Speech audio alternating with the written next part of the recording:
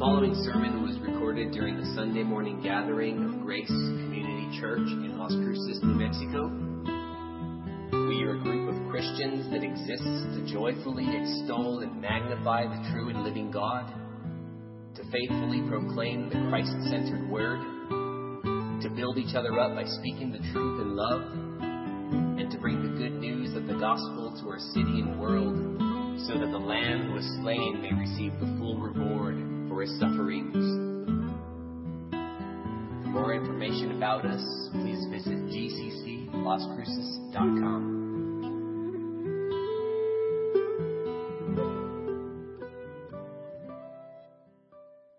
Well, this morning we want to pick up our study of the doctrines of grace, perhaps more commonly known as the 5 points of Calvinism. To understand how and why this system we know as Calvinism came to bear this title and eventually become known by these 5 points, we have to go back to Holland in the early 1600s, where a major theological battle began. In 1609, James Arminius, who was a Dutch seminary professor, died, and a year later, his students drew up 5 articles of faith that captured the heart of James Arminius' teachings. His students, who became known as the Arminians, went on to present these 5 doctrines to the state of Holland in the form of a heated protest, or a remonstrance, as they called it. Since the churches of Holland in that day, for the most part, held to the Heidelberg Catechism and the Belgic Confession, articles of faith that really exalt the sovereignty of God, humble the lofty pride of man, and capture the heart of what would eventually become known as Reformed theology. Well, the Arminians strongly opposed and objected key doctrines within this catechism and within this confession. Specifically, those doctrines in these confessions relating to God's sovereignty and man's moral inability and unconditional election and particular redemption and irresistible grace and the perseverance of the saints. They opposed these things. Arminius' students wanted to see major change of belief within the churches of Scotland. The 5 points of Arminianism, as they would later be called, that were brought forth in this protest were as follows. Number 1, human free will. Although man is fallen, he is not entirely incapacitated by the fall, and so he can freely choose to repent and believe in Christ on his own. His will is not enslaved to his sinful nature, and although he needs the Holy Spirit to convict him and illuminate his mind, at the end of the day, the sinner's faith is exercised independently of God. Number 2, conditional election. God elects or rejects sinners on the basis of his foreknowledge. He knows before time how they will respond to the gospel in time, and that becomes the basis of his choice. God chose sinners because they first chose him. Number 3, unlimited atonement. Jesus died to make salvation possible for all people without exception, although only those who believe will be saved. Number 4, resistible grace. Sinners can ultimately resist and overthrow the Holy Spirit's grace and influence in drawing sinners to repentance and faith in Christ. And number 5, eternal security, or insecurity, as I would call it. This last article, at the time of the protest, 1610, was still under further investigation by the Arminians. However, later it was revised so as to teach the possibility of a genuine born-again believer losing his or her salvation and perishing in hell. Today, Arminians still disagree with one another on this point. Well, in analyzing this system of doctrine set forth in the Arminian protest, J.I. Packer observes this, quote, Number one, man is never so completely corrupted by sin that he cannot savingly believe the gospel when it is put before him. Nor, number two, is he ever so completely controlled by God that he cannot reject it. Number three, God's election of those who shall be saved is prompted by his foreseeing that they will of their own accord believe. Number four, Christ's death did not ensure the salvation of anyone, for it did not secure the gift of faith to anyone. There is no such gift. What it did was rather to create a possibility of salvation for everyone if they believe. And number five, it rests with believers to keep themselves in a state of grace by keeping up their faith. Those who fail here fall away and are lost. Thus, Arminianism made man's salvation depend ultimately on man himself, saving faith being viewed throughout as man's own work, and because his own, not God's, in him. Close quote. Well, 8 years after this protest, in the year 1618, a national synod or assembly was called in the city of Dort to examine the teachings of the Arminians. And after 7 months and 154 sessions of comparing the teachings of the Arminians with the testimony of the Word of God, the assembly unanimously rejected the 5 points of Arminianism.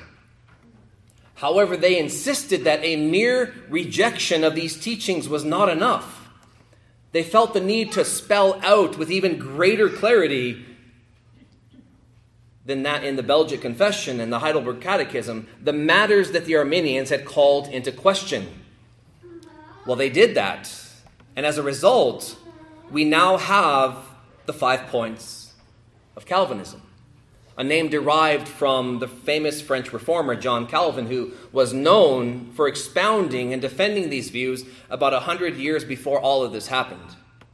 And so the 5 points of Calvinism, or the doctrines of grace, were not drawn up one day by John Calvin, nor were they randomly put down on paper by those who followed in the footsteps of John Calvin. They originated as a response, as a counter to the unbiblical teachings that the followers of James Arminius had formulated and presented to the state of Holland in the form of a protest. And it's both fascinating and heartbreaking that what the Synod of Dort, an assembly of brothers who held to the rich theology of the Heidelberg Catechism and the Belgic Confession, that what they rejected as heretical in the 1600s has gained wide acceptance in the church today. In fact, the tables have turned, haven't they? Who are the minority who are put on trial for their beliefs today? It's what we would call the Calvinists. For example, if you talk a lot about God's sovereignty and his right to reserve mercy for whom he wills and his right to harden whom he wills, you're immediately flagged.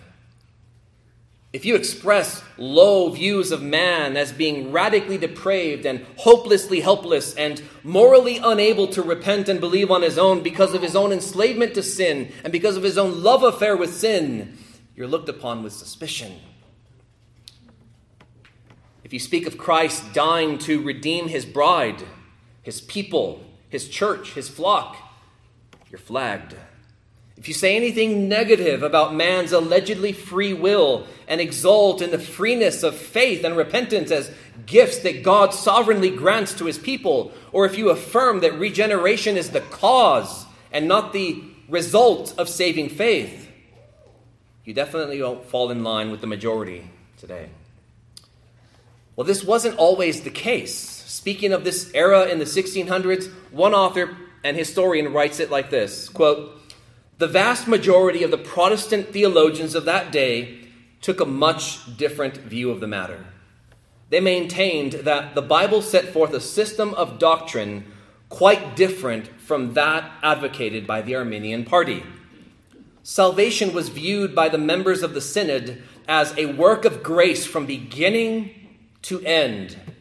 In no sense did they believe that the sinner saved himself or contributed to his salvation. Adam's fall had completely ruined the race. All men were by nature spiritually dead, and their wills were in bondage to sin and Satan. The ability to believe the gospel was itself a gift from God, bestowed only upon those whom he had chosen to be the objects of his unmerited favor. It was not man, but God who determined which sinners would be shown mercy and saved.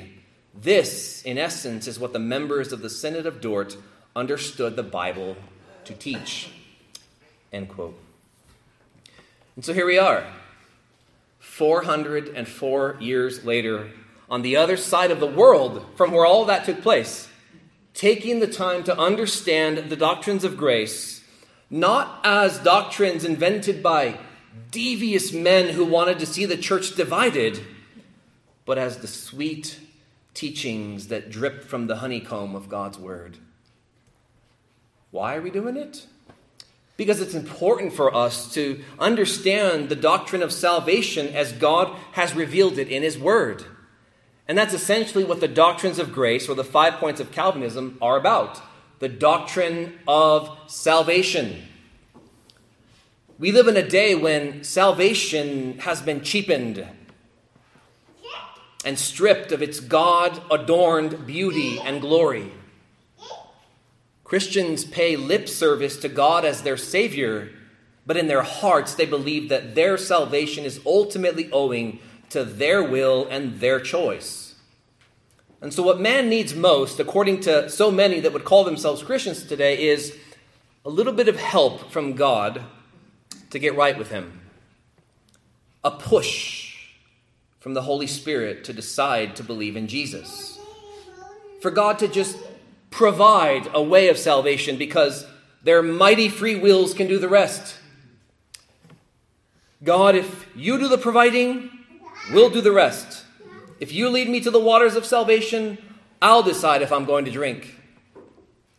All we need, according to many, is a provider, not a savior.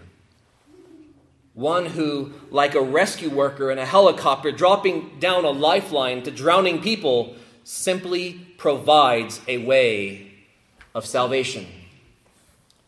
Well, friends, as I trust you know from this pulpit, if you've been here a good amount of time, the Bible does not portray fallen man as drowning in the ocean of sin, who simply needs a heavenly lifeline to be dropped down to him from heaven so that he can do the rest. You throw down the rope, God, and I'll climb. Ever since the fall, humanity isn't drowning. Humanity is what? Dead. Dead in trespasses and sins. Rather than treading water and about to drown, humanity is at the bottom of the Mariana Trench, dead without hope. Sinners don't need a lifeline dropped down to them. We need a Savior who will plunge the depths of the ocean floor, seek out our bloated corpses, take us up in his arms, and bring us back to the shore and back to life. And that's exactly what we have in our Savior, the Lord Jesus Christ. In our last study, we considered the harmony of the Trinity in the work of salvation, and how it's utterly impossible for the Father, the Son, and the Holy Spirit to have different intentions as it relates to salvation. We saw that the Father chose many and not all, and therefore the Son came in obedience to his Father to give his life as a ransom for many and not all. And we know that the Spirit of God will call and will regenerate all those and only those whom the Father chose and the Son paid for. Trinitarian harmony within salvation. The Bible knows nothing of the Father choosing to save some, and then the Son coming regardless of the Father's choice, and he dies for all. And then the Spirit trying to influence and nudge as many people as he can to try to follow Jesus. That's not the God of the Scriptures. And that's not biblical salvation. It might be American salvation. but it's not the salvation portrayed in the pages of the Old and New Testaments. The Father, the Son, and the Holy Spirit are perfectly united in both their saving intentions and in their saving actions. What the Father wills is what the Son wills, and what the Son wills is what the Spirit wills.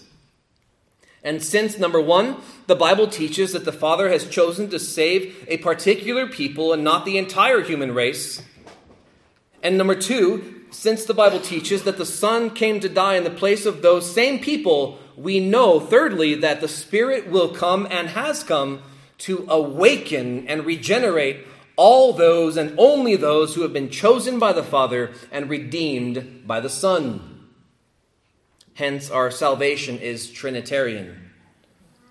While each person of the Trinity performs distinct functions in the work of salvation, the Father choosing, the Son redeeming, the Spirit regenerating, they nevertheless work in perfect harmony with one another, having the same saving intentions and eternal purposes.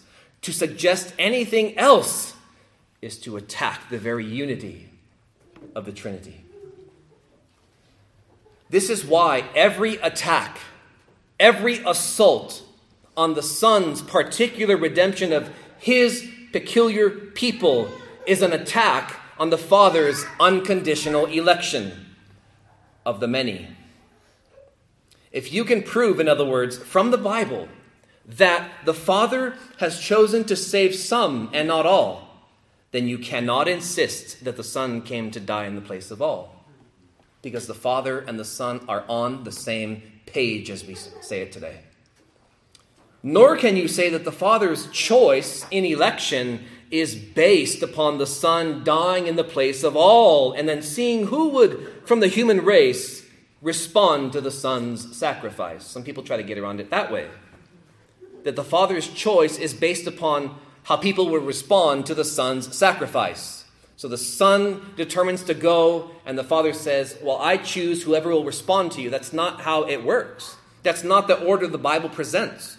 The Son doesn't come of his own will to save everyone, and then the Father follows suit and chooses to save those who will respond to the Son's saving initiative. No, the Son, as we saw last time, came according to the Father's eternal purpose of election. He came down from heaven, not to do his own will, but to do the will of him who sent him. John 6:38. He came to die and rise and then give eternal life to all those and only those whom the Father had previously given him in election. John 17:2. Do you remember the order that we looked at in 2 Timothy chapter 1, verses 9 and 10? It says this, God saved us and called us to a holy calling, not because of our works, but because of his own purpose and grace. Did you get that?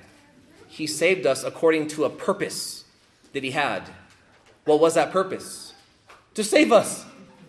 Salvation and calling are the result of God purposing, planning, scheming to save us. Not because of our works, but because of his own purpose and grace, which he gave us in Christ Jesus before the ages began. This grace was given to us before the ages began. Before there was a universe, God had chosen you, believer. He chose to show you his grace, and which has now been manifested through the appearing of our Savior, Jesus Christ. You see the order? God's purpose of election, according to which he saves and calls. That purpose of election is what sends the Son into the world. That purpose to glorify the glory of his grace is what sends the Son into the world, not the other way around. God gave us grace before the ages began, and as a result of that, Christ appeared to abolish death and bring life to his people. The Father chooses to save a people, and as a result, the Son comes to lay down his life for those same people. The unity of the Trinity demands a particular redemption. Well, with the remainder of our time this morning, I want to continue to unpack the doctrine of particular redemption by considering with you the divine purpose behind the cross work of our Lord Jesus Christ. The divine purpose behind the cross work of our Lord Jesus Christ. In other words, I want you to consider what God actually intended to accomplish by the death of his Son, and then what our Savior actually accomplished by his death. In other words, you can't consider or come to a conclusion regarding the extent of his death, who he died for, without first considering the intent of Christ's death, what God intended to accomplish through the death of his Son. We know that whatever God intends to do, he does it, right? Whatever God purposes to do, he does it. Whatever he wills to accomplish will be accomplished. That's why I began this series by seeking to unpack the doctrine of God's absolute sovereignty. Remember Isaiah 46 verses 9 and 10, where God says, "Remember the former things of old, for I am God and there is no other. I am God and there is none like me, declaring the end from the beginning, and from ancient times things not yet done." Now listen, saying, "My counsel shall stand, and I will accomplish all my purpose." If God has a purpose, it will be accomplished. That's a non-negotiable in the Bible. Psalm 135 verse 6, "Whatever the Lord pleases, he does. In heaven and on earth, in the seas and all deeps." Daniel 4:35, "All the inhabitants of the earth are accounted as nothing, and he does according to his will among the hosts of heaven and among the inhabitants of the earth, and none can stay his hand or say to him, 'What have you done?'" And then finally, Job chapter 42, verse 2. Job, after all that he went through, and he's brought to repentance, brought to have a fresh glimpse of God in his majesty and God in his power and God in his glory, he says this to God, "I know that you can do all things and that no purpose of yours can be thwarted. No purpose of yours can be frustrated. No purpose of yours can be unraveled." And so we're asking the vital question this morning. What was God's purpose for the death of his Son? Because whatever that purpose was, and whatever that purpose is, it will be accomplished. It won't be thwarted. It won't be frustrated. God's will and purpose for the death of Christ will come to pass. And so the question must be asked, was God's purpose behind the death of his Son simply to make salvation possible for all people? Was it to make a way for all to be saved? Or was it to actually save and redeem and reconcile a people for himself? Was it to save us, or was it to make us savable? What did God intend for the cross to achieve? What was his aim for the death of his Son? Was it simply to make salvation available and possible for all, much like a rescue worker on a helicopter drops a lifeline down to drowning people? Is the atonement, is the cross, is the redeeming work of God the Son on Calvary's tree a kind of heavenly lifeline that God drops down for any and all who would choose to make use of it? Does the Bible describe the death of Christ in merely provisional language? Do sinners need a mere provision, or do they actually need to be sought and saved? Did God intend merely to provide salvation by the cross? That's the heart of Arminianism. That's the heart of this modern day provisionism, popularized by Leighton Flowers. Or did God actually intend to save and redeem and reconcile sinners through the cross. How do you understand our Savior's cry, "It is finished"? In your mind, does that mean redemption provided? Or does that mean redemption accomplished? The price is paid. Not the price has been made available. The price is paid. There are two options proceeding from those who hold to a universal atonement, who say that Christ died for all without exception. The first option is universalism. All will be saved. Either all people who have ever lived or all people from the time of Christ's death until the end of the age will be saved. He died for all. All must be saved. No one wants to claim that one. There's a second option. It says this: if he died for all, but not all are saved, then his death is insufficient. It's inadequate to save everyone. It was for everyone, but doesn't actually save everyone. It's lacking. God intended to save everyone. He sent Jesus to die for everyone, but the sacrifice was insufficient. The sacrifice was inadequate. Well, to get around this, both Arminians and those who are provisionists will say something like this: well, the death of Christ is universal in the sense that God provided salvation for all who would choose to make use of it. It's sufficient for all, but it's efficient only to those who believe. Sufficient for all, efficient for those who believe. It's universal in that by it God made a way for everyone to be saved. That's key language within these circles. Made a way, opened a door, provided a means, made possible. Of course, there's one proof text they all run to. John 3:16. For God so loved the world that he gave his only Son, that whoever believes in him might not perish, but have eternal life. Not realizing that might isn't there in the Greek. That it's not a whoever, like God says, well, I don't know who's going to do it, so whoever believes. No, God knows who's going to believe because he's decreed who's going to believe. He's chosen who will believe. So it's not whoever, it's literally all those.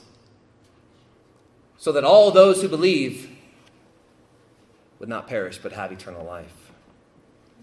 And I want to persuade you today that conclusion, that Christ came to die for all in order to provide a way for all to be saved, that's unbiblical and that's unacceptable. And I'm presenting this to you today, not because I want to be the guy that stands out and says, he didn't die for you. Or he didn't die for everyone. That's not my intention here. My intention and your intention in getting passionate about who he died for is ultimately to safeguard the saving efficacy of the Son's sacrifice. We want to uphold it as perfectly sufficient. Oh, perfect redemption, lacking in nothing. It doesn't need man's final touches to activate its power. It doesn't need man's saving faith to realize God's saving purposes. No, it's perfect. Perfect. To reach the conclusion that he died simply to make salvation possible for all, you have to project something into the Bible that simply is not there. And what is it? It's the belief that God's purpose behind the cross was merely to provide salvation for all and any who would choose to accept it. A mere provision. If you do that, you reject God's purpose for the cross of Christ as it's revealed in the Bible, and you insert what you think God's purpose was. You disregard, in other words, God's intent for the atonement and replace it with what you believe God's intent for the atonement was. And so we ask the question this morning, what was God's intention behind the cross of Christ? What was his purpose behind the atonement? Was it to provide salvation for any and all who would choose to accept it? Or was it to accomplish salvation for all those and only those whom he determined to save? The way you answer that question has massive implications to how you understand the doctrine of salvation and how you will share the gospel. How many times have you heard people describe the gospel, explain the gospel, the work of Christ in terms like this? Jesus died to make a way for us to be saved. Hence the song, Waymaker. And you are Waymaker, miracle worker, promise keeper, light in the darkness. My God, that is who you are. You made a way. Or, how many have you heard people or even said things like, well, God sent Jesus to provide a means of salvation. Or, Jesus died to open the door to heaven. Or, Jesus died to be the bridge to eternal life. Or, he died to make salvation available.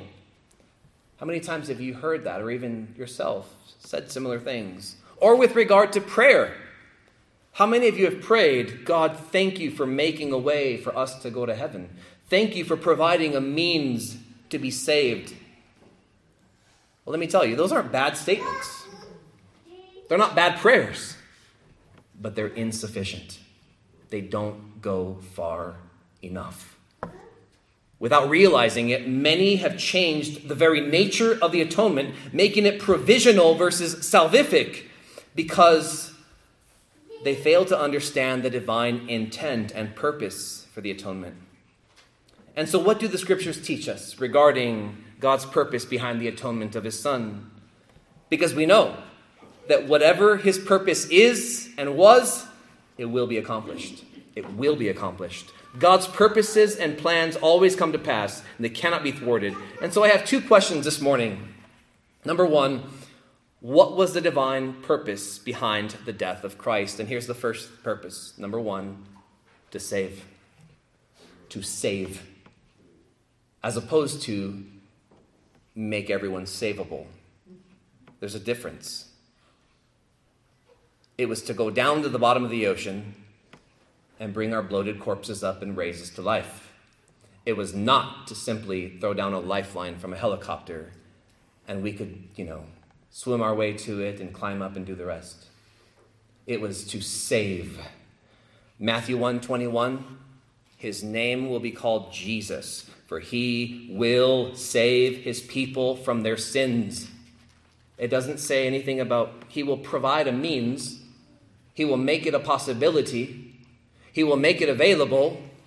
He will save his people from their sins.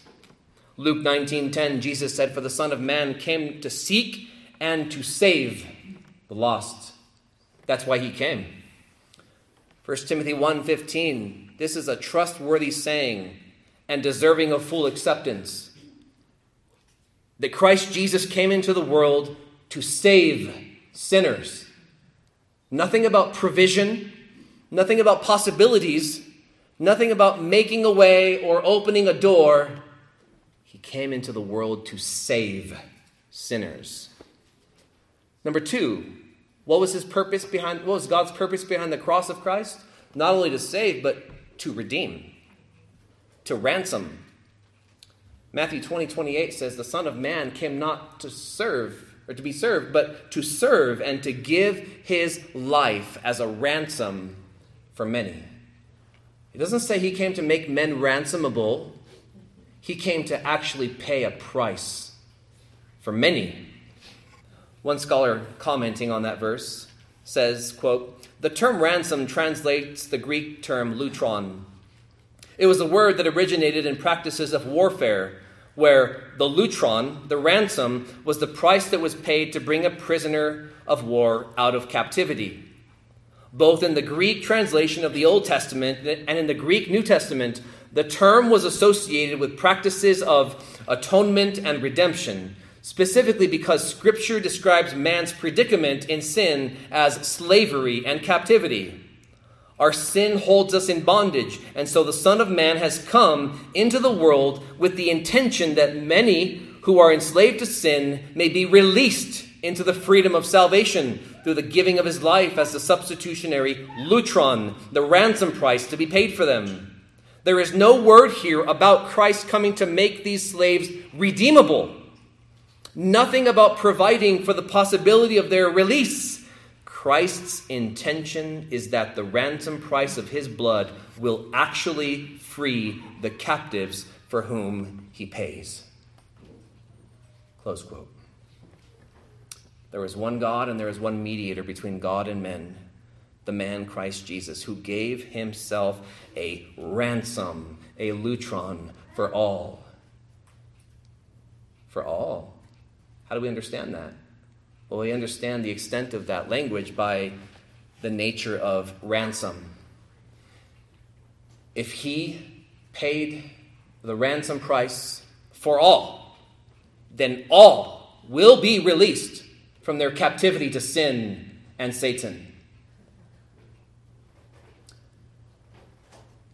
That's not the case. We know that not all will be saved.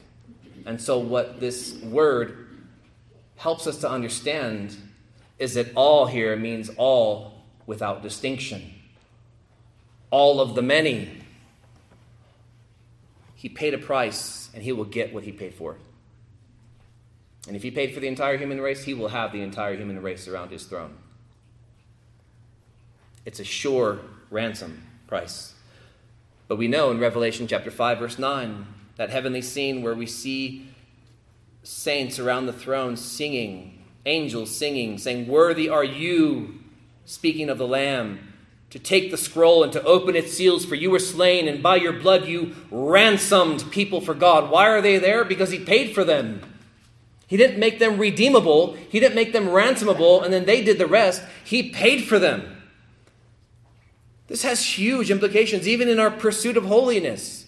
Paul says, you are not your own. Why? Because you were bought with a price. Those who go to hell, they were not bought. Otherwise, they would have been united to Christ. They would have been liberated from the slave market of sin and death. Those for whom the Son pays for, those for whom the Son pays, he gets.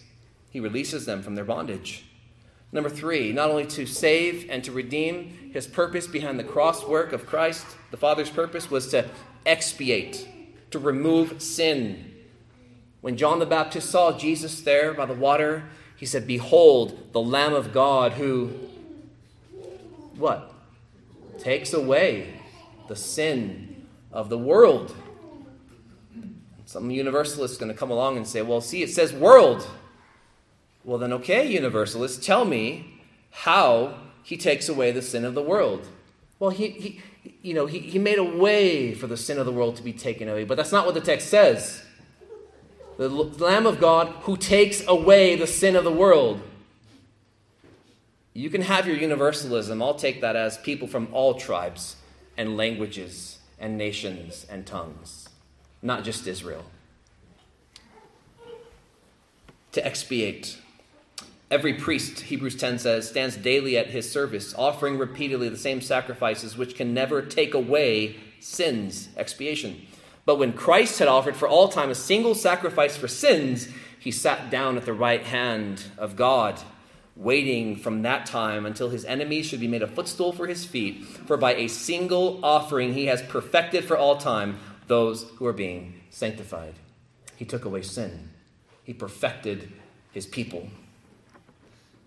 He appeared once for all at the end of the ages to put away sin by the sacrifice of himself. Hebrews 9:26. Number 4, he came to save. He came to redeem, pay the ransom price, to release his captives, to release his people. He came to expiate, remove their sin, and he came, fourthly, to propitiate the wrath of God, to satisfy the demands of God's wrath, to be the sponge that absorbs the entirety of divine fury. Romans 3:25, God put forward Jesus Christ as a propitiation by his blood to be received by faith. Hebrews 2:17 that says Jesus had to be made like his brothers in every respect so that he might become a merciful and faithful high priest in the service of God to make propitiation for the sins of the people. He came to satisfy God's wrath for his people, to absorb it, to remove it, to take it upon himself and to avert it from you. If he did that for the world, then there will be no wrath poured out on the day of judgment. Payment cannot twice be made. Propitiation cannot twice be made. He either died and suffered your wrath, or you will experience that wrath justly, deservingly, in hell. 1 John 2:2, he is the propitiation for our sins, and not for ours only, but also for the sins of the whole world. Again, an Arminian or a provisionist can come and say, see, he's the propitiation for the sins of the whole world. Okay, then everyone without exception will enter into glory and will not experience the wrath of God. Well, no. It means to make a way for propitiation to be experienced. He made a way for the wrath of God to be propitiated. But that's not what it says. He is the propitiation. He is the sacrifice that averts the wrath of God for the sins of the whole world. So either that means that everyone in the world will experience God's grace in glory, and hell will be empty because he's already drained the wrath of God for even unbelievers, all the world. Well, he made a way to just... What are you trying to do here? He is the wrath absorber for all of his people from every nation, all tribes, all tongues. He's the propitiation for our sins. We know that it can't mean all without exception because it says propitiation. It can't mean all without exception because he is the propitiation for all for whom he died. Number 5. What was his purpose? It was to reconcile sinners to God. It wasn't merely to make them reconcilable, to put them in a position where they now can be reconciled and brought back to God if they use their almighty free will. No, he came to actually reconcile sinners to God. And he did that by his death. Romans 5:10, we often overlook it. Notice the preciousness of this. Just listen to this. For if, while we were enemies, we were reconciled to God by the death of his Son, what reconciled us? This death of the Son of God. Much more now that we are reconciled, shall we be saved by his life. God's purpose behind the death of Christ was to actually reconcile sinners, not merely to make them reconcilable. Some might say, gosh, man, you're splitting hairs here. You're getting all heated for things that really don't matter. Oh, they do matter. Because one view says soli Deo Gloria. The other view says lip service, soli Deo Gloria, but inwardly believes that they did the rest. That they contributed the final touches to really add the saving power to the death of Christ by their faith. 2 Corinthians 5:18, all this is from God, who through Christ reconciled us to himself and gave us the ministry of reconciliation. That is, God in Christ was reconciling the world to himself, not counting their trespasses against them, and entrusting to us the message of reconciliation. God was in Christ at the time of his death, reconciling the world to himself. So either that means everyone will be reconciled, or world means all without distinction. All people from all around the world, from every tribe, nation, language, tongue. You have to remember that according to Romans chapter 11, as I noted last time, the word world was often used synonymously with Gentile. Peoples of the world, Gentile peoples. It was to reconcile. That was his purpose. That he might reconcile us, Jew and Greek, both to God in one body through the cross, thereby killing the hostility. Do you see what we're saying here this morning? He did not just come to make us savable. He came by his death to save us. He did not just come to make us redeemable. He actually paid the lutron. He paid the price to liberate us from our bondage. It's glorious. He didn't just come to make a way for us to be reconciled. No, by his death, he actually reconciled us to God. That's the first answer to the first question. What was the purpose of God behind the cross work of Christ? To save, to redeem, to propitiate, to expiate, to reconcile us to God. Last question for the remainder of our time. Now, what was the divine accomplishment resulting from the death of Christ? We've seen his purpose. His purpose was to save and redeem. What did he actually accomplish, though? Because we've already established whatever he purposes must be accomplished without fail, with absolute perfection. If God purposed to propitiate his own wrath in the sacrifice of his Son, did that actually happen? Yes. For everyone without exception? No. For all without distinction? Yes. Yes. What actually resulted from the death of Christ? Number one, redemption, right? This might seem repetitive, but if he purposed to redeem, then he actually redeemed. If he purposed to expiate and remove our sins, then by his sacrifice, he actually put away sin. Hebrews 9:26. He bore our sins in his own body on the tree. By his wounds, we have actually been healed.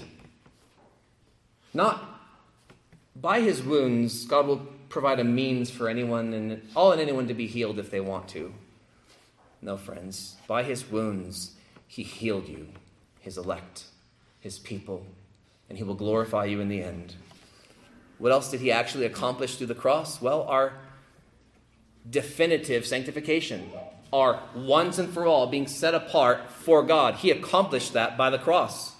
Listen to Hebrews chapter 10, verse 10. We have been sanctified through the body of Jesus Christ, the offering of the body of Jesus Christ once and for all. You see that?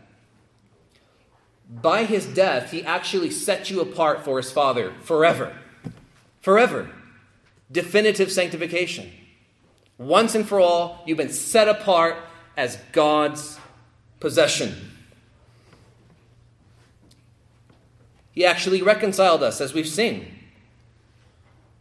He didn't just intend to reconcile us, he actually accomplished our reconciliation. He didn't just intend to save us, he actually saved us. The grace of God appeared, Titus 2 says, bringing salvation to all men. To all men. And I know that non-particularists will seize that verse and say, see, it says all men. But then what does the text go on to say?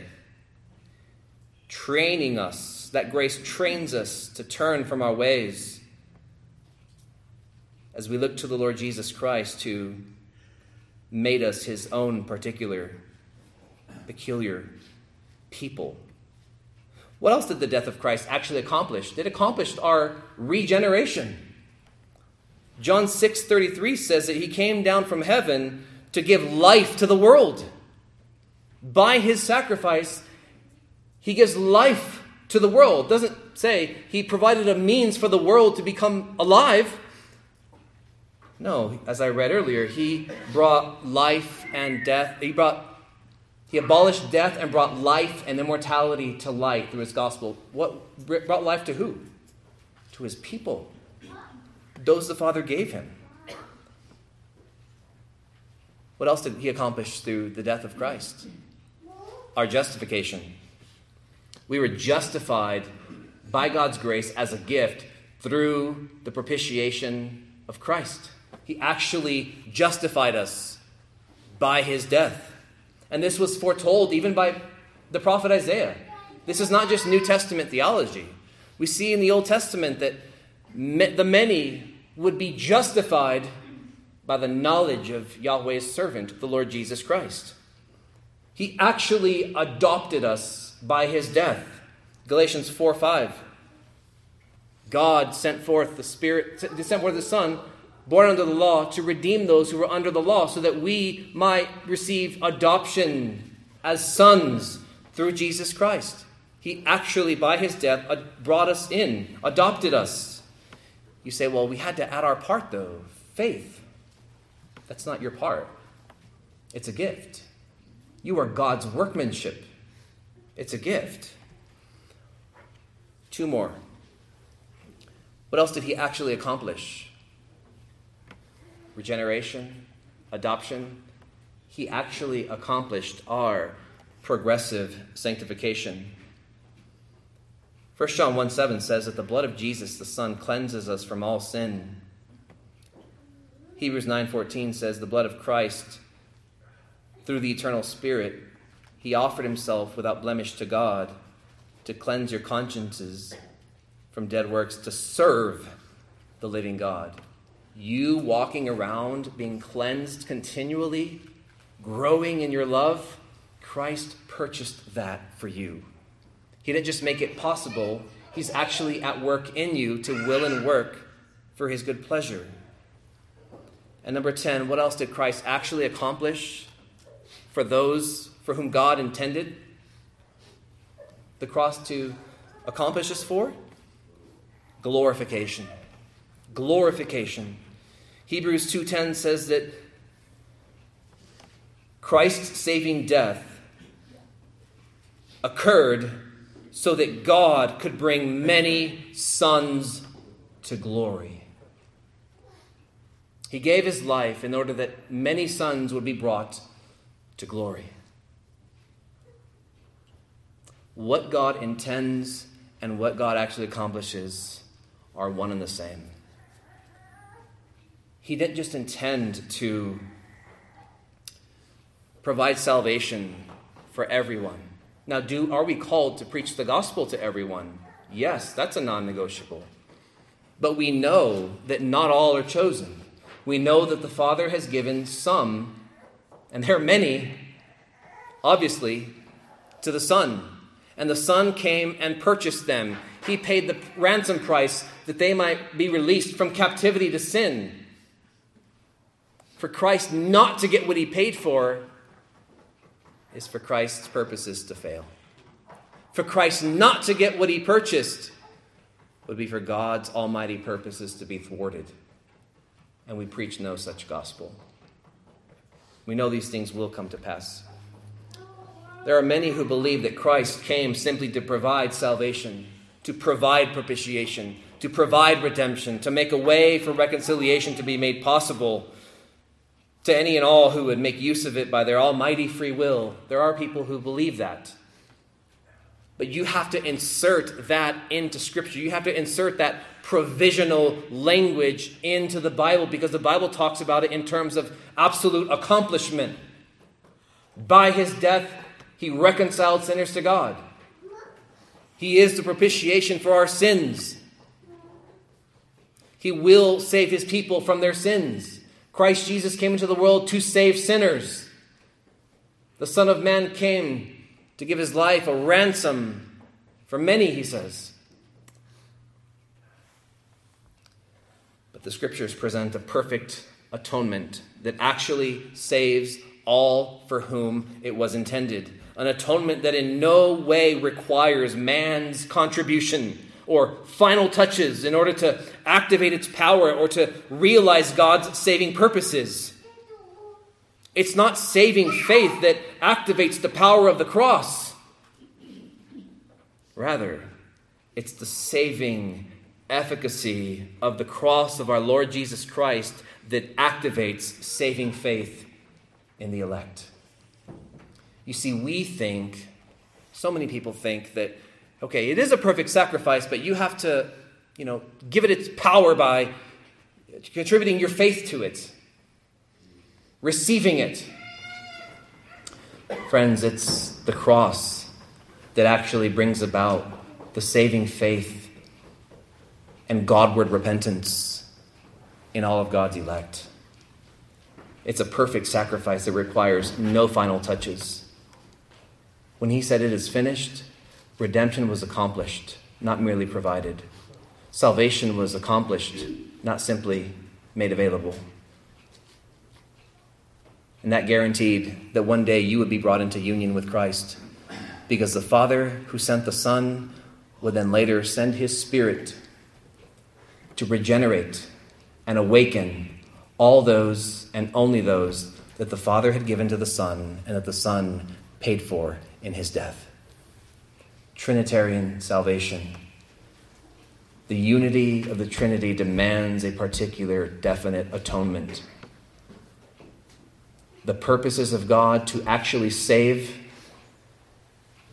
a people, purposes that cannot be thwarted, demands that Christ died for all those that the Father gave him. Father, this morning we celebrate your goodness in